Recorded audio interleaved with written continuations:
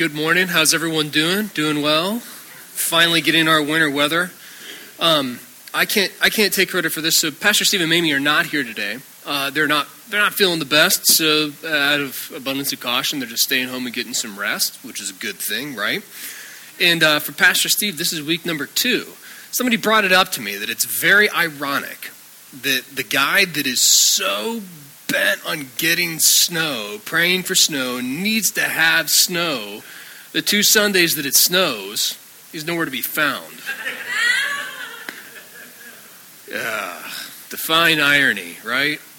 Oh no, but hey, it was gorgeous to wake up this morning. It was coming down before 8. It was coming down. I will admit there is something beautiful about snow. I do like the snow. It's okay within the confines of the wintertime. I wish we would have had it during Christmas, but hey, you know what? Beggars won't be choosers. We'll take what we get out of it, right?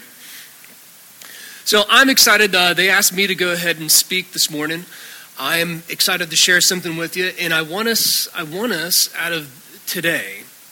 I really feel like what God wants to convey and have communicated to you is to stir your heart, to challenge you a little bit in your own thinking, in your own attitude, and how you view yourself and how you view God, all surrounding the idea of expectation. So the sermon I want to title it today is Great Expectations. And so as soon as I say that, who instantly thinks of the book? Anybody? Okay, good. All right, like 4 of you. My intro may only apply to 4 of you. That's great. No.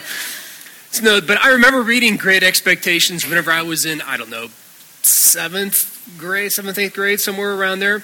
Written by Charles Dickens, good old Chuck D himself. But it's regarded as a literary classic.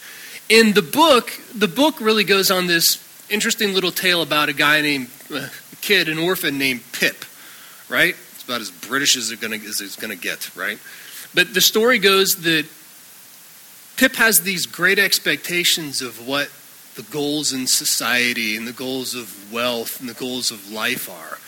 And as he goes about his own life, he realizes that his great expectations for what he wanted in life were off.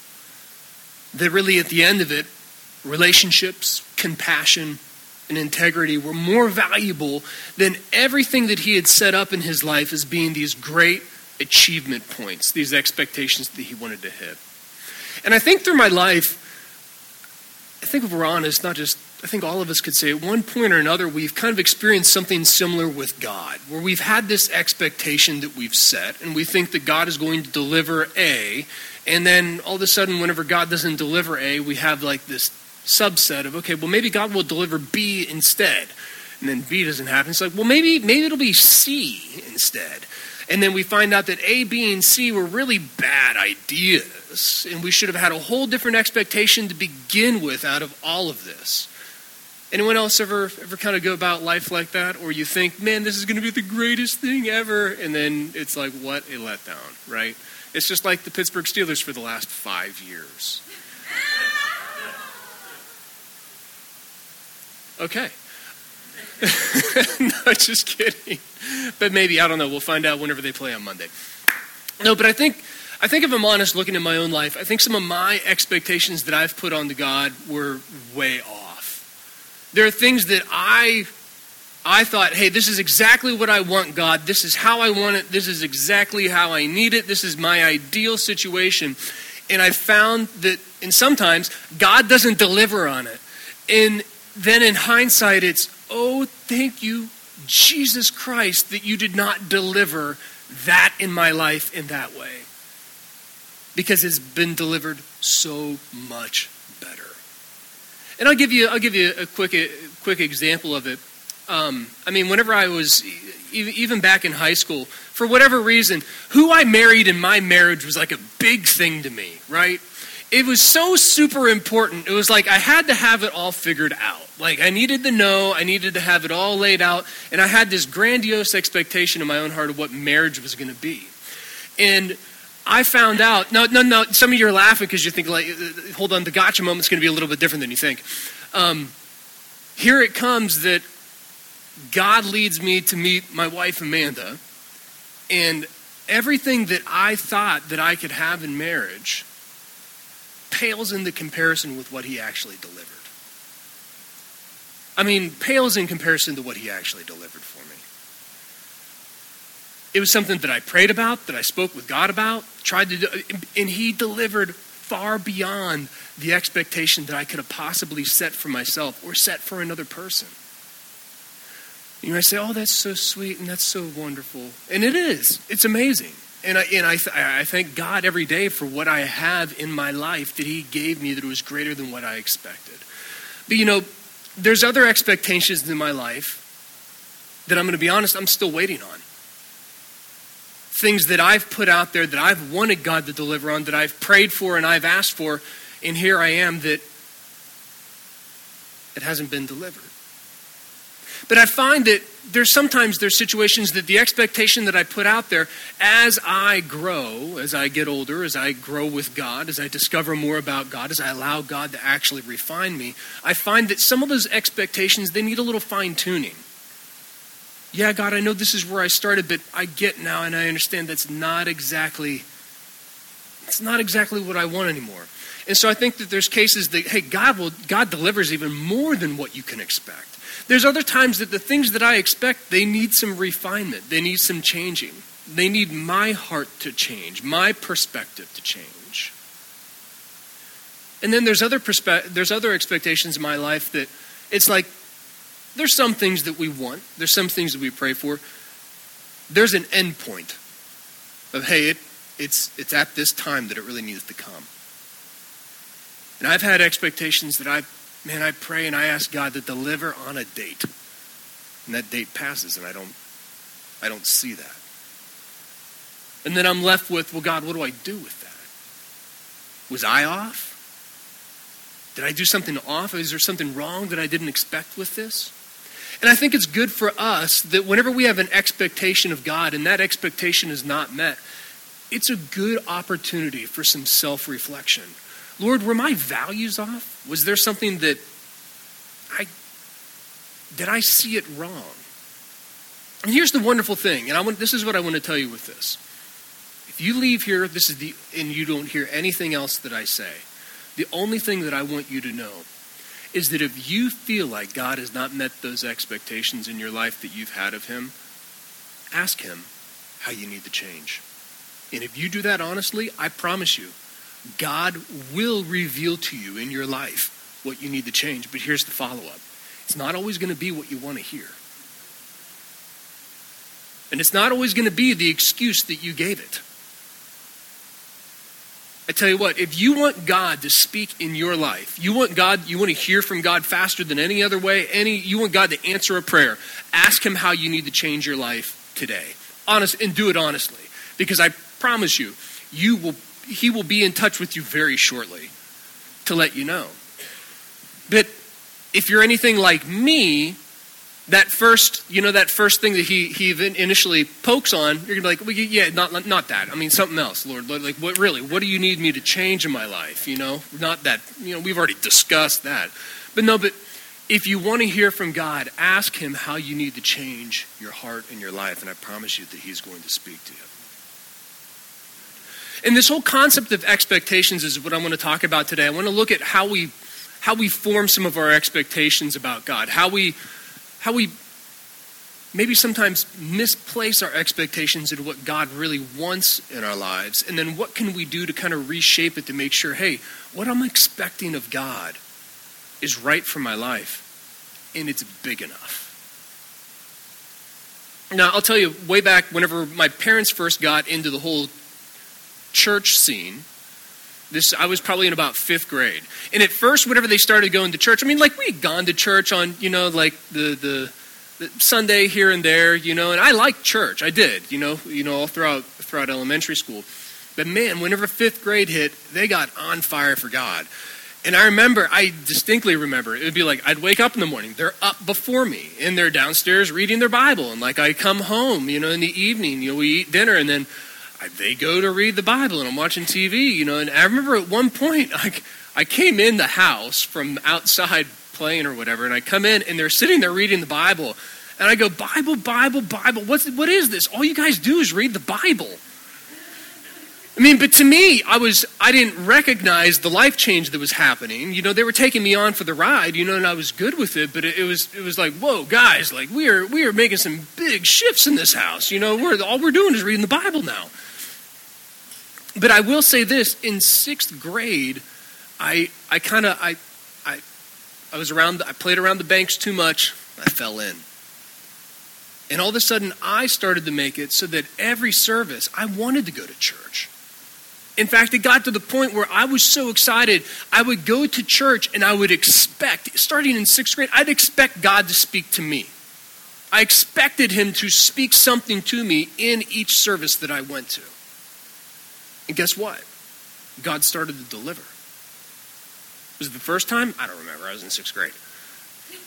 But what I can tell you is that as it moved along in my life, I remember being in 6th grade, and I remember telling my parents at one point, it was almost kind of like, oh, how the coin has flipped here. I remember telling my parents, because the church we went to had a Sunday morning service and a Sunday evening service.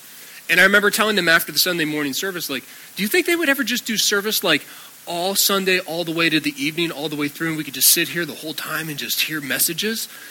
And it was like, this is coming from the kid who a year ago was like, Bible, Bible, Bible. What's with the Bible, But here's the thing, my expectation changed. And whenever my expectation changed of what God could do for me, all of a sudden, I wasn't on the outside looking in. I was in the middle of it. And God was starting to speak to me. And I'll never forget, the services that we would go to, a lot of times the gifts of the Spirit would move. And particularly with words of wisdom and words of knowledge. In some of those services, the pastors would actually call one person out, and they would give a word to that one person. And I remember thinking like, oh my gosh, I want that. Like, here I am, like 7th grade Ben Ogle, like I am ready, like sitting somewhere. It's almost like, and I'm not kidding you, okay? I'm not kidding you on this. It would almost be like whenever I'd sit down, I'd be like, okay, does the pastor have line of sight on me? Like, all right, if he sees me, I'm ready. But my expectation is that I wanted that. And I would see in those services, sometimes the pastor would call one particular person out. Other times the minister, they would give an introduction to it. Hey, this is what the Lord wants to say right now. And whenever I heard that, I would be like, I would tune in with everything I had because that was exactly what I was expecting. I wanted that personalized word, something that God would speak to me. And guys, that's how the gifts of the Spirit works. God wants to speak through each one of us to communicate those words to the body of Christ. Why? Because those words are precious. Those words matter. They make a difference. And if you have the expectation of it, God delivers. In fact, it says in 1 Corinthians 14, it says that we should desire the gifts of the Spirit. It doesn't say just don't think about them and hope that they maybe happen. No, it says desire the gifts. If I'm desiring them, I'm expecting them to show up. And so here it goes. Here's Ben Ogle here. I'm going to these services, and I would hear that, and before long, all of a sudden, I would notice that whenever I was in those services, it felt like, man, the person that just gave that message, it's like they read my mail. That was exactly what I went through that week in class. I felt that way that week. But what it was me making a demand on God and saying, Lord, my faith is in the expectation that you're going to speak to me personally. I know like last week, Pastor Mamie was talking about how often we went to church back during this time. And it was Sunday morning, Sunday evening, Wednesday night, and the prayer meetings whenever we could make it. And you might say, oh my gosh, how do you got time for that? Whenever your expectation is that if I go there, I'm going to hear a word of God specifically for me for what I need right now, all of a sudden you make time. Why? Because I want that word spoken into my life. And so I found that whenever I got on that same train with them, all of a sudden God was speaking to me specifically about things. And I'll never forget this. So time goes on, and I go through high school. Man, I'm sold into this idea of Jesus. I want to live for Jesus. I don't care what other people think about me. I want to live for Jesus. And I did. I made the decision after high school, I'm going to go to Bible college. So I go to the same Bible college that my parents go to. And I'll never forget this one service. the minister, Kenneth Hagin, he's sharing, and Kenneth Hagin was a guy that, man, the word of wisdom, word of knowledge flowed through him a lot. A lot. He spoke it a lot. And so in the service, he was just telling a story. He was talking about a word, it was a year ago. He said, he was just sharing about how the Holy Spirit speaks and how sometimes that something in a message, the minister will give it, and it is for specific people, whether they're there or not, God's delivering that word. And he said, I remember, he was given the story, he said, I remember a year ago, during the message, he goes, I just felt in my heart like the Lord wanted me to say just the simple phrase, the divorce will not go through. And so he said, in the message, he said, took a moment, he goes, I just want to share this. I feel like this is a word from God right now, but I just want to say the divorce will not go through. And so he was sharing that over the next week and month, how many people contacted the ministry and said, hey, that word that you gave about the divorce not going through. And the story of this illustration was so great. It was actually a minister. He said, my wife and I had been going through some hard times, and we decided that we were going to split. And he says, now, he goes, in a divorce, there's a period of time that, the process has started, but there's a period of time before it becomes final. And he says that, it was about 1 week into that, I was at that service, and she was not, but I heard that word, the divorce will not go through. And he said, it felt like it was for me. It felt like that was it. And he goes, and bear in mind, he goes, the situation between the two of us, it was a mess. And so he said, it went all the way to the last day before legally everything goes through and it's finalized. And he said, my wife calls me up and just says, this is not right. I don't want this. I want to be together. I want to work this out. And he says, I burst into tears. And he's like, that's where I am too. And he said, the two of us just cried on the phone. And, that evening we got back together and we started working it out. But he's like, I just wanted this was him telling Kenneth Hagin, that word was for me. That word was for me. And he said it ended up being about a dozen different people called in just to give the testimony. That specific word reversed everything for them in their marriage of where they were going through. And I wonder how much of that was the expectation. Someone putting out there in faith, I want God to speak to me. Now here's the follow-up to that was interesting. That same message, I was there for that, he's sharing this. That same message, in the middle of it, and I'll never forget this, he's just talking, he's sharing a point, and then he just goes, and then I heard these words in my spirit. I was like, okay, that's an interesting segue. And then he just says it simply, he goes, you shouldn't have taken that path or made that decision, but now you see the outcome of that decision. I'm going to restore and fix that path for you, and you'll know that there's no situation that I cannot fix or restore, says the Lord. Now, for me personally, at that moment, I was in that exact position. I had made a decision. It was actually with another person. I had offended someone pretty badly. Not intentionally, but I did. And how many of you know, whenever you offend someone, whether you mean to or not, even if it's just because of your own ignorance, the offense is there, right? Yep, it's there. And as soon as I heard that, it's like, oh man, I think that's me. You might say, well, that's so broad, it'll apply to anything. Well, if you aren't expecting it, then no, maybe you would feel that way. But if you are expecting God to speak to you, then yes, that was for me. And I'll tell you, within 2 weeks time, that word absolutely played itself out in my life. Total restoration of that. And it was almost strange, it was almost effortless how it all came about to be. But my expectation was there for it, because I would go into these services knowing, man, I want to see the gifts of the Spirit move. And so I think I asked the question here, what does expectation from God look like in our lives? And maybe we can take a look, maybe just to give some examples of let's just put ourselves in the shoes of some other people in the Bible and maybe ask ourselves, what did their expectations look like?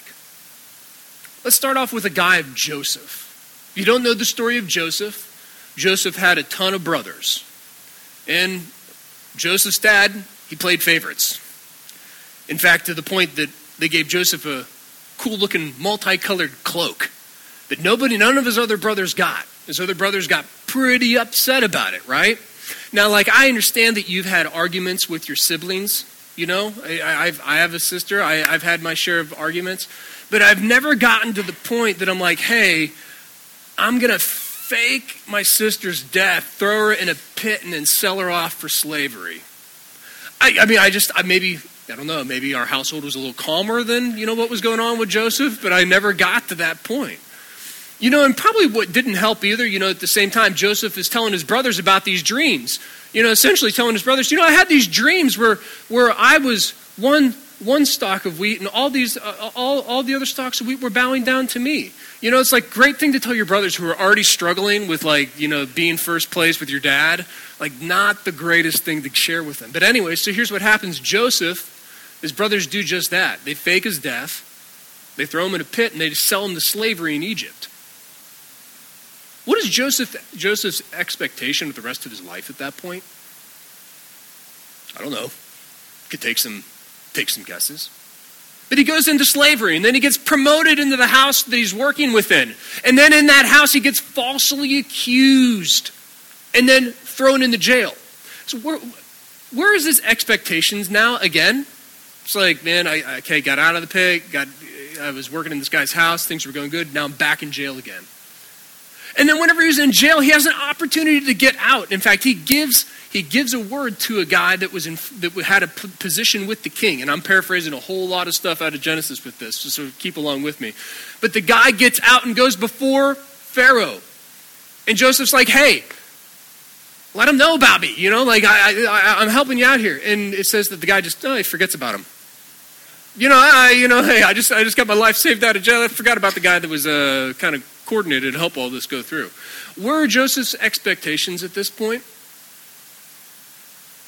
I'm going to be honest. If it were me, I'm sure the question of God, where are you, is coming up. Bear in mind, here's something with Joseph. Joseph didn't have a Bible to go and recite and think about a verse. Didn't have it. He didn't have the latest Elevation playlist that he was listening to before this, to recite the song that he loved, his favorite worship song, in jail. He didn't have it. Joseph eventually gets to the point, though, there must have been an expectation that God will get me out of this. Because you see what happens in his life, that he eventually gets promoted to the highest position possible in Egypt, below the Pharaoh. But I wonder what the road of expectations were like with that, because if I'm being completely honest, unless Joseph is like some kind of a super being, man, that's one big roller coaster up and down of trying to get your expectations ironed out. You could put another guy like Moses. What were the expectations of Moses? Moses gets literally called the friend of God. If you go back and read the Old Testament, the perspective of who Moses was and the relationship that he had with God was literally not like anything that we even can comprehend and understand. He's the friend. God gives him his 10 commandments, the laws that were to govern the rest of the existence of humanity. He gives them to Moses. He meets with him. He's talked with him. And then what happens whenever Moses goes to lead people, the children of Israel? If you follow the story, people didn't always like Moses. They got mad at him. And they would accuse him. In fact, it got to the one point, and you wonder what the expectation of Moses was, because God called him, it says that he was the humblest man on earth. So here's the one point. There's a rebellion going on. People are mad at Moses, and they're basically saying, who says you should be the leader? Why do we need to listen to you? Moses makes a really interesting statement. He says, okay, you know what? Gather up your folks. Gather up my folks. We'll meet before the temple, the tabernacle. We'll meet before the the presence of the Lord tomorrow, and we'll find out what he says. Now, I'm going to be honest. I think Moses had a different expectation of that outcome than the people that were trying to rebel did. But I'm sure that Moses probably struggled with the thing of, God, you've given me all these laws. I have these conversations with you. I'm anointed by you. And yet every time I go to try to lead people, they all hate me. Where does that, to me, that doesn't line up. But somewhere along the way, I'm sure Moses had a wave of expectations. Lord, where is it at? Where is it at? When do I need to expect you to show up? There's another example of in the book of Kings about, they just call her a Shunammite woman. Elisha the prophet visits this Shunammite woman and her husband. They don't have a kid. Elisha gives him a word specifically saying, next year at this time, you will have a child. And guess what happens? Next year at that time, they have a kid. Now time goes on, and then all of a sudden this boy, the Bible doesn't give a great deal of details on it. Something happens with the kid, something with his head, and the boy dies. But here's the expectation. The Shunammite woman says, go get the prophet, Elisha, and tell him to come. Tell him to come here. And it was almost done with this calmness. It wasn't a panic, because there was even, if you read the scripture, a little bit of an argument of the exact day of the week of when they were going. And no, it's okay. Just go get him and ask him to come here. Elisha comes, shows up, raises the boy from the dead, resurrects him through the power of God. And it's interesting, her expectation was almost kind of in the face of death. I know what to expect. God already answered my prayer once. He promised this child. He'll bring him back. And God does. Biblical expectations, guys, the point of what I want to give with those examples is, we are not alone in feeling like in our life that we're on a roller coaster of expecting God big and then something doesn't happen. Well, how do I recover from that? What do I do with it? I give you those examples because I'm letting you know God never left these people. He never abandoned them. Even whenever it seemed the worst, whenever it seemed like there was no answer to it, God never left them. And my encouragement is, what does our expectation from God look like? It should be one that never ends. No matter what my situation is, no matter the situation that I'm in, no matter how I feel, no matter what things look like, I should know that God is able to take care of it. But what I want to challenge us with it too is that we should set our expectations high. In Romans 12:2, it'll be on the screen here. In Romans 12:2, it says, "Be not conformed to this world, but be transformed by the renewing of your mind, that you would prove what is the good, acceptable, and perfect will of God." And I want to let you know today, you can have acceptable expectations of God, you can have good expectations of God, or you can have perfect expectations of God. God wants to deliver on them, and he wants to guide you on how to change some of your expectations. Because sometimes I think we short sell ourselves in thinking that God can only move and, hey, this is the only way that I can really get this. This is the only way that God can do this. I don't know any other way. And we think in terms of, oh man, we got A, B, C. These are the only three ways that this is going to come through. God's working with the rest of the alphabet and multiple choices of ways to move in your life and get you what you need. And it's to so many different degrees. Even one of the parables God says about the sower sowing the word. It says that some of it returned 30 times what was planted, other times 60, and others 100. So if I am letting the word of God change my life, and I'm letting the word of God be part of my life, and let's not forget, who is the word of God? Who is the living word? Jesus Christ. If he is in me, I can expect that there's an acceptable, good, and perfect way that God can interact with my life. And I can expect that it's not just going to be, a return of 1 to 1. No, God, according to that scripture, is in multiplication business. He wants to give you more than what you can expect to get. So what I want to think about with this is, one way that we need to look at changing our expectations is the knowledge we have. Because knowledge will change expectations. I'll give you an example of what I mean by this. So whenever we moved to Oklahoma, and I was in 6th grade, I am not used to tornadoes. Tornadoes are a thing in Oklahoma, right? And man, a constant thing. So, we go to school and, they teach you how to do the tornado safety. Like the safest, and think about Oklahoma too. In the South, this is it, like tons of tornadoes. It's like, let's not build anybody a basement. Let's just make sure everybody, when the tornado comes, we're all on the same playing field. Just nice and level set. Whatever. Meanwhile, you come up north and it's like everybody has a basement. I mean, like Pittsburgh, we're so famous for it, we just put toilets in it, just right in the middle of it, hey, just in case the tornado comes, you've got everything you need. No, but they would teach us in school that, hey, if the tornado is coming, the sirens are going off, that one of the safest places you could go is in actually your bath, if you have a bathtub, in the bathtub or your shower, and actually to bring, if you can, a mattress and put it on top of you. So here's what happens. I am in 6th grade. I am not used to what a tornado is like or anything of the sort. So parents are not home. Okay, I'm home with my sister. My sister is much younger than I am. So the tornado sirens go off. And I'm looking outside and dude, the sky is purple, right?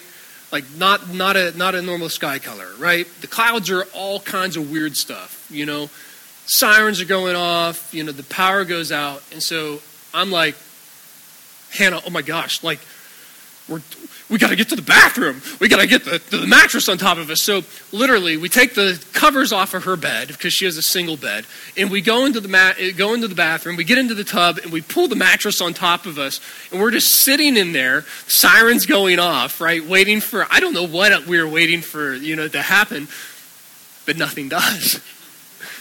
But my expectation, because I had no knowledge of what a tornado, what to do with that, I was panicked. And then the 2 years that I was there, there'd be other tornado sirens, and you started to kind of figure out, okay, the siren goes off, but you got to watch for the warning. The warning means that it's actually on the ground. And then the real time to panic is whenever the power goes out. The power goes out and everything else is gone, and the wind is going insane. Okay, now's the time. This is it. We never had a tornado whenever I was there. So fast forward, I go back to Oklahoma for Bible college, and I'm my roommate. We're in a little apartment. He's from Pennsylvania. Okay, now I've already been through this. I got some knowledge on what's going on here, what to expect. So big storm comes, right? Tornado sirens are going off, and he's starting to panic. He's looking out the window. He's like, we got to, Ben, what do we do? And I'm literally there sitting watching TV. I'm like, nah, we don't have to worry about anything until the power goes off. We're still good. Like that. And it was two different words. Well, you sure? You told me about the mattress and the bed. No, we're good, man. Just wait. If the power doesn't go out, we're still good. We're good. The wind is nowhere near what we would have to worry about. But it was funny. His expectation was oh my gosh, the sirens are going off. We best get ready for this. But me, with a little bit more knowledge, it changed my expectation. It was no. We aren't in panic mode yet. But I think some of this, the example of what I give with this, some of this happens with God. Because of my knowledge of what God can do and how God has come through for other people in the Bible, if I don't have that knowledge, my expectations of God is going to be limited. Because I'm not going to know how God came through for other people. I'm not going to see how God worked through other people's lives in the Bible. And so sometimes, because of a lack of knowledge, we set our expectations for God so low, we almost don't expect him to do anything for us.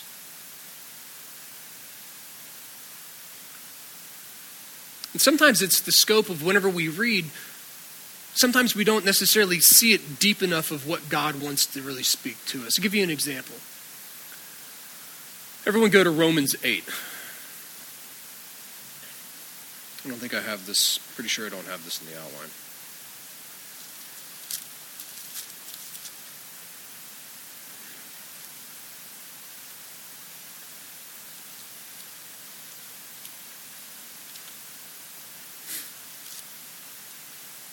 Giving you guys all kinds of examples from my life.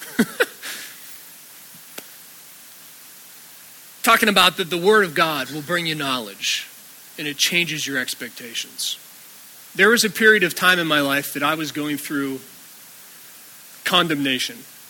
And without getting into a whole lot of details, it was probably one of the worst things that I've experienced. Because the idea that I had let sink into my head is that God was no longer able to forgive me. And that no matter what I did in my life, I was condemned to hell. There was no way that I could change it, nothing I could do about it. I mean, those were some dark days in my life. I mean, it's like, I wish I was just depressed. Because then I know that, hey, whenever all this ends, I can at least go to heaven. There was the expectation that, hey, whenever all this ends, it doesn't matter what happens in my life. I have an eternity of torment that I'm waiting for. Man, it hit me hard. And I really struggled with it. And I really, it was a lot. There was a lot of prayer, but I mean, you have the struggle of praying of, was God even going to listen to me if I've gone too far? Now, the short of the long was, I was believing wrong. And that wasn't the case at all in my life. But how many of you know, whenever it comes to mental anguish, mental grief, depression, sometimes it doesn't matter what reality is. The feelings are so much stronger than anything else that becomes the reality. Anybody else, or is that just me? So I remember I'm reading the Bible, and I come across this scripture in Romans. It was Romans chapter 8, verse 14. And I love that God speaks to me like this a lot. Sometimes you could read a scripture and you can take it at face value, and that's powerful because the Word of God at face value has incredible power to it.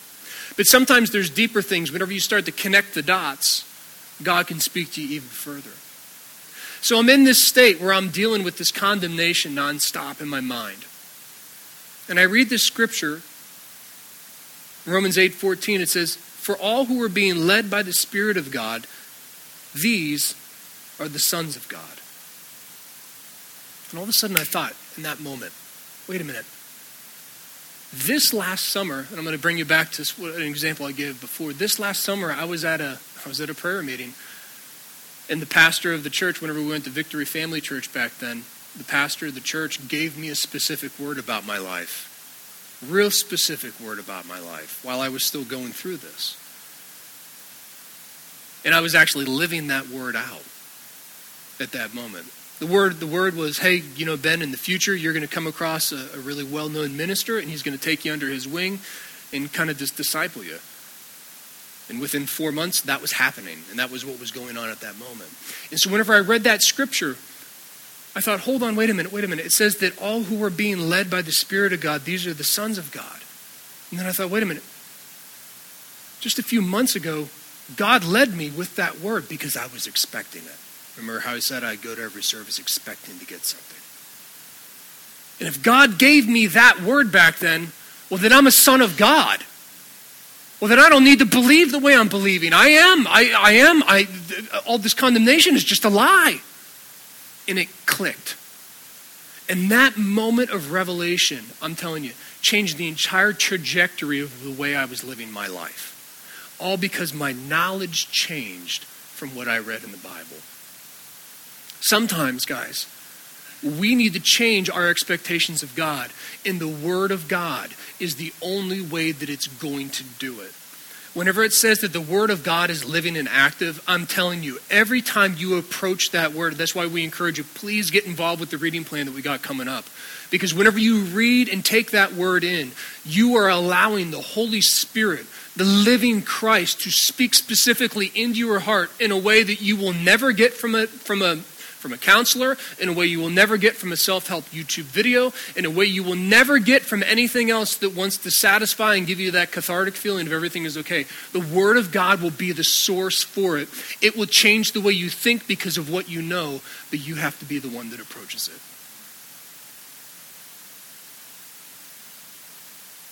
In Revelation 12:11, we just read this, and I love the scripture. It's talking about It's talking about the people, the believers. It says they overcame him by the blood of the Lamb and by the word of their testimony. And they loved their lives. They loved not their lives unto the death. There's a knowledge that the Word of God can give you to change your expectations. But I'm going to tell you, there's also power in the testimony that you hear from other people to change your expectations.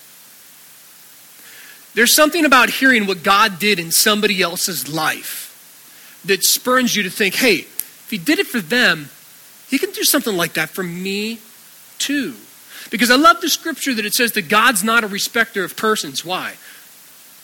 He levels the playing field. If you approach him with faith and you expect him to show up in your life, God will show up in your life. Will it be the exact way that it did for somebody else? No, probably not.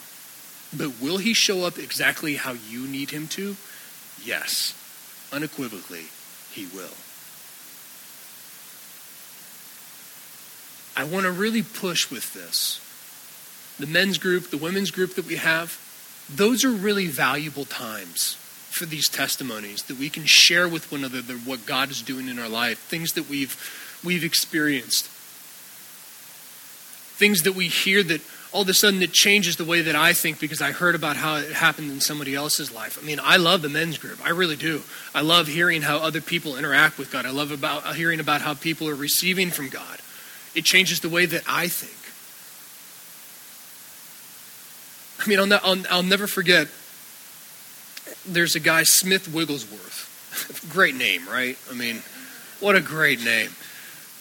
Mr. Wigglesworth, I feel like you should have a monocle on at all times. But anyways, but God really moved in this guy's life in just some insanely powerful ways. So I'm reading this book, and he's sharing testimonies. He talked about a meeting that he was in, and a guy was in there, and the guy had one leg cut off at the knee. And Smith Wigglesworth was talking about how he felt a word from God to tell that guy, tomorrow go buy a pair of shoes. So the guy goes the next day and buys a pair of shoes. And as he is standing in line to purchase the shoes, his leg literally grows out. What? First of all, my first thought was like, what does that feel like? Right? I mean, like, what is that sensation that would be? But it changed for me the expectation of, man, God can answer my prayers just like that too. God can do that in my life. Now here's the cool part. I'll share this with you. It was 2003. I had a friend, Corey Vogan. Corey Vogan was born with his one leg was 4 inches shorter than the other one. Always walked with a limp. And they give you those prosthetic shoes you're supposed to wear, and he hated them. He'd never wear them. So but you could always tell, and it would be, if he stood up foot by foot, man, there was a significant gap. So here we are, we're at a kids summer camp where he and I are counselors, right? And I'm kind of running the camp. He's, helping me out. And we do go through this little prayer time, and Corey goes up for prayer. Corey gets his hands laid on him for prayer. Corey falls back under the power of God. And the service is kind of going on, and Corey's still laying there, and he's laying there with his hands on his head. Some of you have heard this story, but it's such a good story to repeat. He's laying there with his hands on his head like this. And I'm kind of like looking at the time. I'm like, okay, kids are going to be getting back to their cabins. Like, Corey, man, like, I need you here, dude. Like, okay, like, so I'm trying to still be respectful. God's ministering to him. So I go over to him, and I'm like, hey, Corey, hey, you all right, man? And he's like that, and he just goes, God's growing my leg right now. and so I'm like, understandable. You stay right there. I got everything. We're good,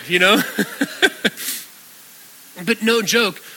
I will never, this image is burned into my head so clearly. Because I remember after that, walking back to that building where we had that, and Corey was coming out of it. And I remember that guy's face, his smile, like ear to ear. And the first thing I noticed as he was walking at me is there was no limp in his gait. And he comes up and he goes, God just grew my leg and healed it. And like, what do you say to that? You know, like, it's almost like, what do you say? You know, it's like, hey, do you see what I said? Show me. Because I knew him, and so sure enough, then he picks up, his thing, and he puts right there, and there's no shift in his hips.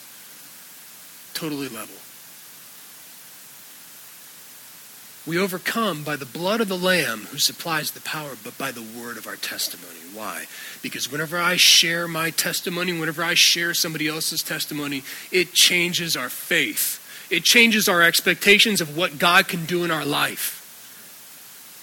And that is why it's so powerful for us together to share what God does in our lives, because it encourages one another. It changes the way we think of our expectations of what God can do in our lives. You know, sometimes it's our attitude that affects our expectations. And this point is so true. Your limits will impact God's limits. Everyone turn to Matthew 13. Matthew 13:54. My limits will impact God's limits. My expectations and what I think, my attitude towards God will impact what God can do for me.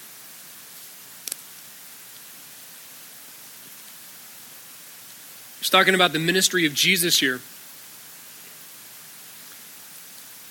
So Jesus is going about ministering, and it says that he eventually comes back to his hometown. We pick up in verse 54. It says he went to his hometown and taught the people in the synagogue, and they were amazed. Not how we maybe think. They said, where did this man get this wisdom and the power to do miracles? He's just the son of a carpenter. His mother is Mary. His brothers are James, Joseph, Simon, and Judas. And all of his sisters are here with us. Where then does this man get all these things? It's almost kind of like the idea of like, whoa. I remember Jesus. I mean, he was the guy that broke all my pots with his brothers, that one night in the summer. I know this guy. I know who he is. I've been around him. I know his family. I know what their family's like. I got it. I got the lay of this. And they were almost offended that he's coming in with all this power, which is amazing them. But they were almost rebuffed by it because of their expectation. And in 57 it says, so the people were upset with Jesus. Now for us, from a third party, we could easily look at that and say like, well, those guys are morons. Why would you be upset with the Son of God? I mean, he's doing miracles in front of you, right? How many of us have copped an attitude with God before? Dude, I'm going to be honest, dudes and dudettes, I'm going to be honest with you. My people, I was fighting copping an attitude with God, putting this message together. In fact, I shared it with my wife about it. My week, and I'm not looking for sympathy, but I'm telling you, here's just to make it real. My week was insanely busy. I easily worked over probably 55 hours this week. I had youth group, and then my parents call me and say, "Hey Ben, we're both sick. Can you do the message?" Sure, I can do that. We'll line it up. We'll get it in there. My work week was insane, and then whenever I go to work on this on Saturday, my computer dies. Part of me wants to say, God, and I am being honest. Can I be real, guys? Can I be real? Is it all right? I'm going to be real. Because here I am doing a message on expectations, right? It's like the irony's so thick, I'm cutting with a knife as I'm sitting here trying to get through this.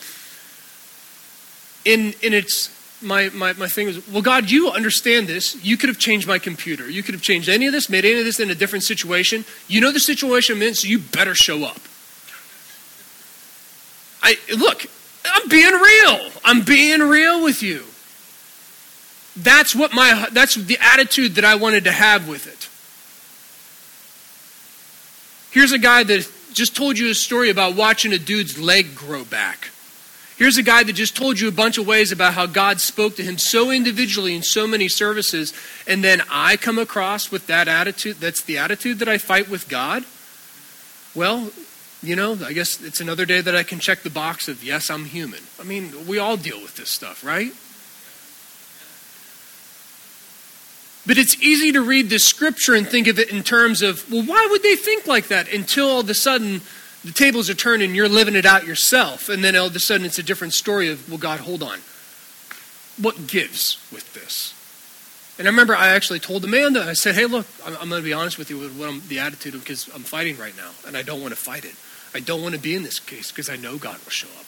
And I want to be grateful. I don't want to do it with an attitude expecting him to show up. I want him to be here. I want him to minister because I want everyone here to be ministered to. I want the people watching to know that God you can put expectations on him and that he will come through. I don't want to be like this.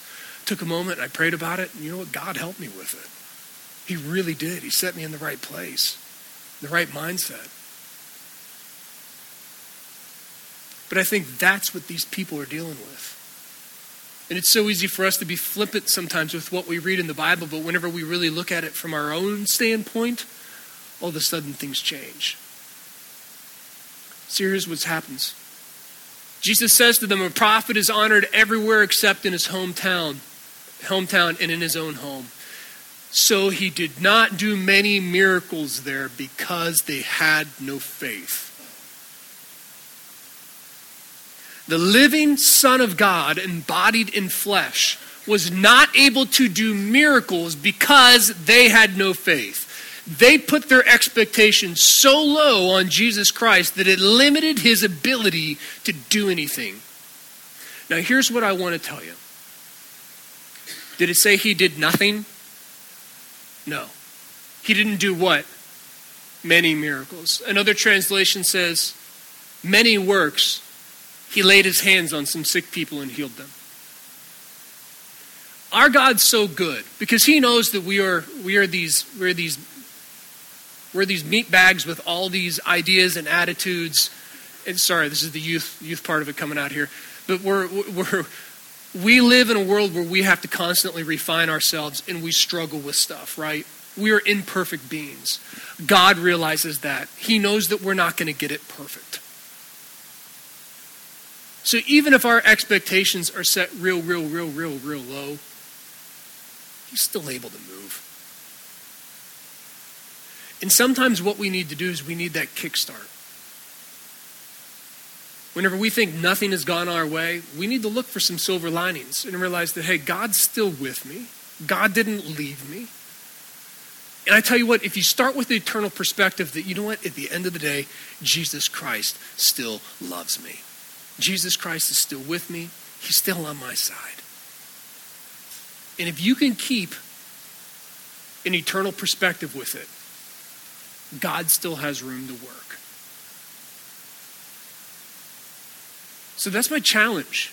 With our expectations, where are your expectations at? Do they need to grow? Maybe we need to know where we need to start targeting and expecting God to work first. And this is where I want to come to the last point and close this out.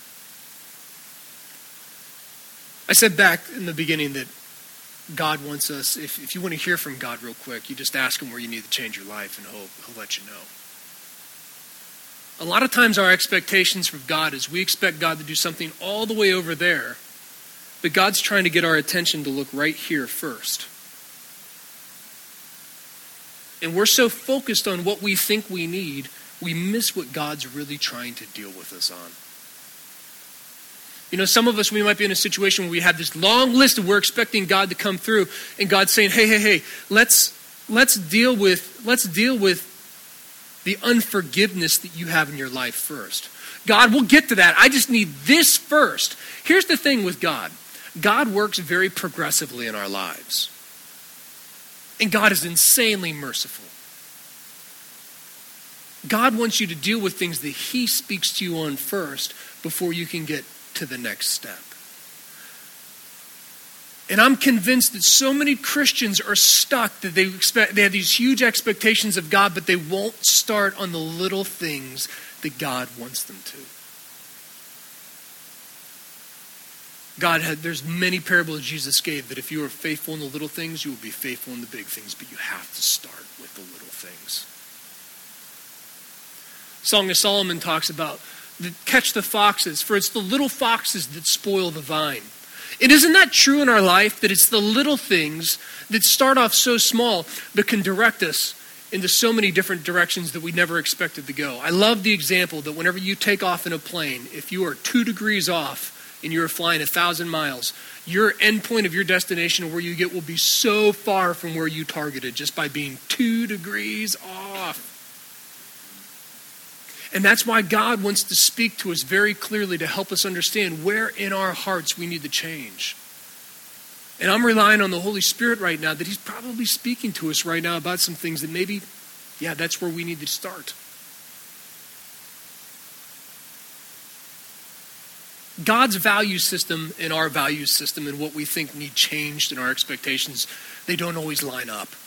You see this time and time again throughout the Bible. One example is whenever Samuel goes to anoint the next king of Israel. Goes to Jesse, and he says, it's going to be out of his house. Jesse, bring all your kids together, all your boys. Get all your boys together, Jesse. So Samuel goes in, and he's looking at Jesse's sons, and Samuel actually sees the one. He says, oh man, this guy's got to be it. Look at the guy. He's tall. He's got the appearance. He's got the look. Everything looks good. And God said, no. He's not the one I chose. Because the Lord doesn't look at things the way man does. The Lord doesn't look at the appearance, but he looks into the heart. And here's the thing. Jesse was even at that too. Jesse didn't even bother bringing David to the choosing ceremony. They had to go get David. Sometimes the things that we value most in our lives are the things that God wants us to change. What we think is important is not always what he thinks is important. But if we refine our expectations of what God wants through this, I'm going to tell you what, whenever we come up to read the New Testament here in the next year, the New Testament is rife with life change. Talking about setting aside the desires of the flesh and there's so many adjectives that go into the desires of the flesh the New Testament has. And it encourages us to walk with the Lord, how to live our life right. Why? Because if we can finally tune what we're doing with our life, God is able to change our expectations. Why? Because I'm in constant communication with him. Whenever I mess up, it's not 5, 6, 7 days, 2 weeks, 3 weeks before I ask for forgiveness. It's whenever I mess up, it's, God, I'm sorry, I don't want to be like that. I'm sorry, I want to change. And the more constant communication that we keep in with, the closer we stay to him. The closer we stay to him, the more we know who he is. And if we know who our Heavenly Father is, we can set the right expectations in our lives.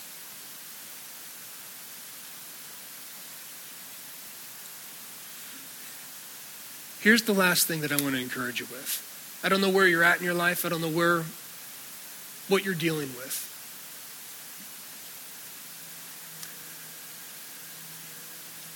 You will grow in your life, and sometimes God gets to a point where it's, hey, you've done well, but let's open up some boxes that you don't particularly want to look into. Let's do some things in your life that are all about you and the way you think.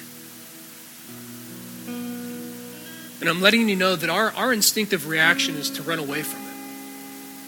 Come up with whatever excuse it is to pass it off and not really examine our own hearts, our own selves of, hey, why did I make these decisions to even get into this point? Lord, why does it feel like I keep coming up to the same thing over and over and over and over again? And I'm letting you know today, God wants to speak to you about those things. But you got to be willing to do the work to get past it.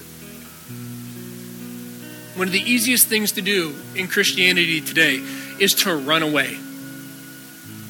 We have made it so easy. I don't like what that church said to me. I'm going to go to this church instead. Really, it's not the church that said it to you. You don't like how the Holy Spirit was speaking to you there. And so you're saying, I don't like that, I'm going to go somewhere else. And I'm telling you, it's happened plenty in our church. But it's not like we're unique. It happens in churches all over. Oh, I didn't like that. I got offended there. I do everything online. Well, Well, why? Well, now I can pick and choose what I listen to, so I don't have to listen to the things that really force me to want to look at my life, to change my life. You want to talk about God's value system? There is more power in us changing our hearts and turning away from a sin in our life. That same power of us to, whenever we make that decision to change our hearts and turn away from sin or give in finally. Man, God's been dealing with me for years about giving, and I'm going to finally do it. Whenever you make that decision, there is just as much power in that decision as those testimonies that I gave a guy growing back his leg. It is. Whenever Jesus said that the miracles that I do and greater than these, you'll do also, I'm convinced that miracle is changing people's hearts. I mean, God could resurrect every person that has ever died. And he wouldn't even expend a fraction of his power. That is how powerful he is. But he can't force you to change your heart. That's a decision you make on your own. There's so much power in that. So I want to encourage us here today. We're going to give an opportunity to receive Christ, and that is the greatest thing that can happen in your life. But I want to also encourage you to change your expectations. So real quick, head bowed, eyes closed, no one looking around. Online, please listen up on this. If you've never asked Jesus Christ to be the Lord of your life, you've never given your heart to him, you've never had the opportunity to be born again, to know without a shadow of a doubt, my sins are forgiven, and my eternity when I leave this earth will be in heaven. If that's you and you want to make that decision today, I want you to raise your hand, and I want you to do it without any fear. I want you to expect that your Heavenly Father is going to receive you in.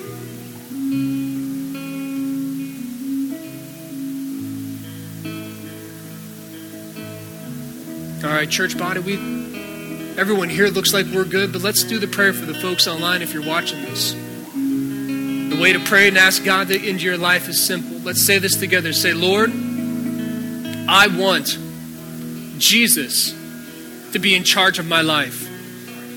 Save me. Forgive me. Make me new. Thank you, Jesus.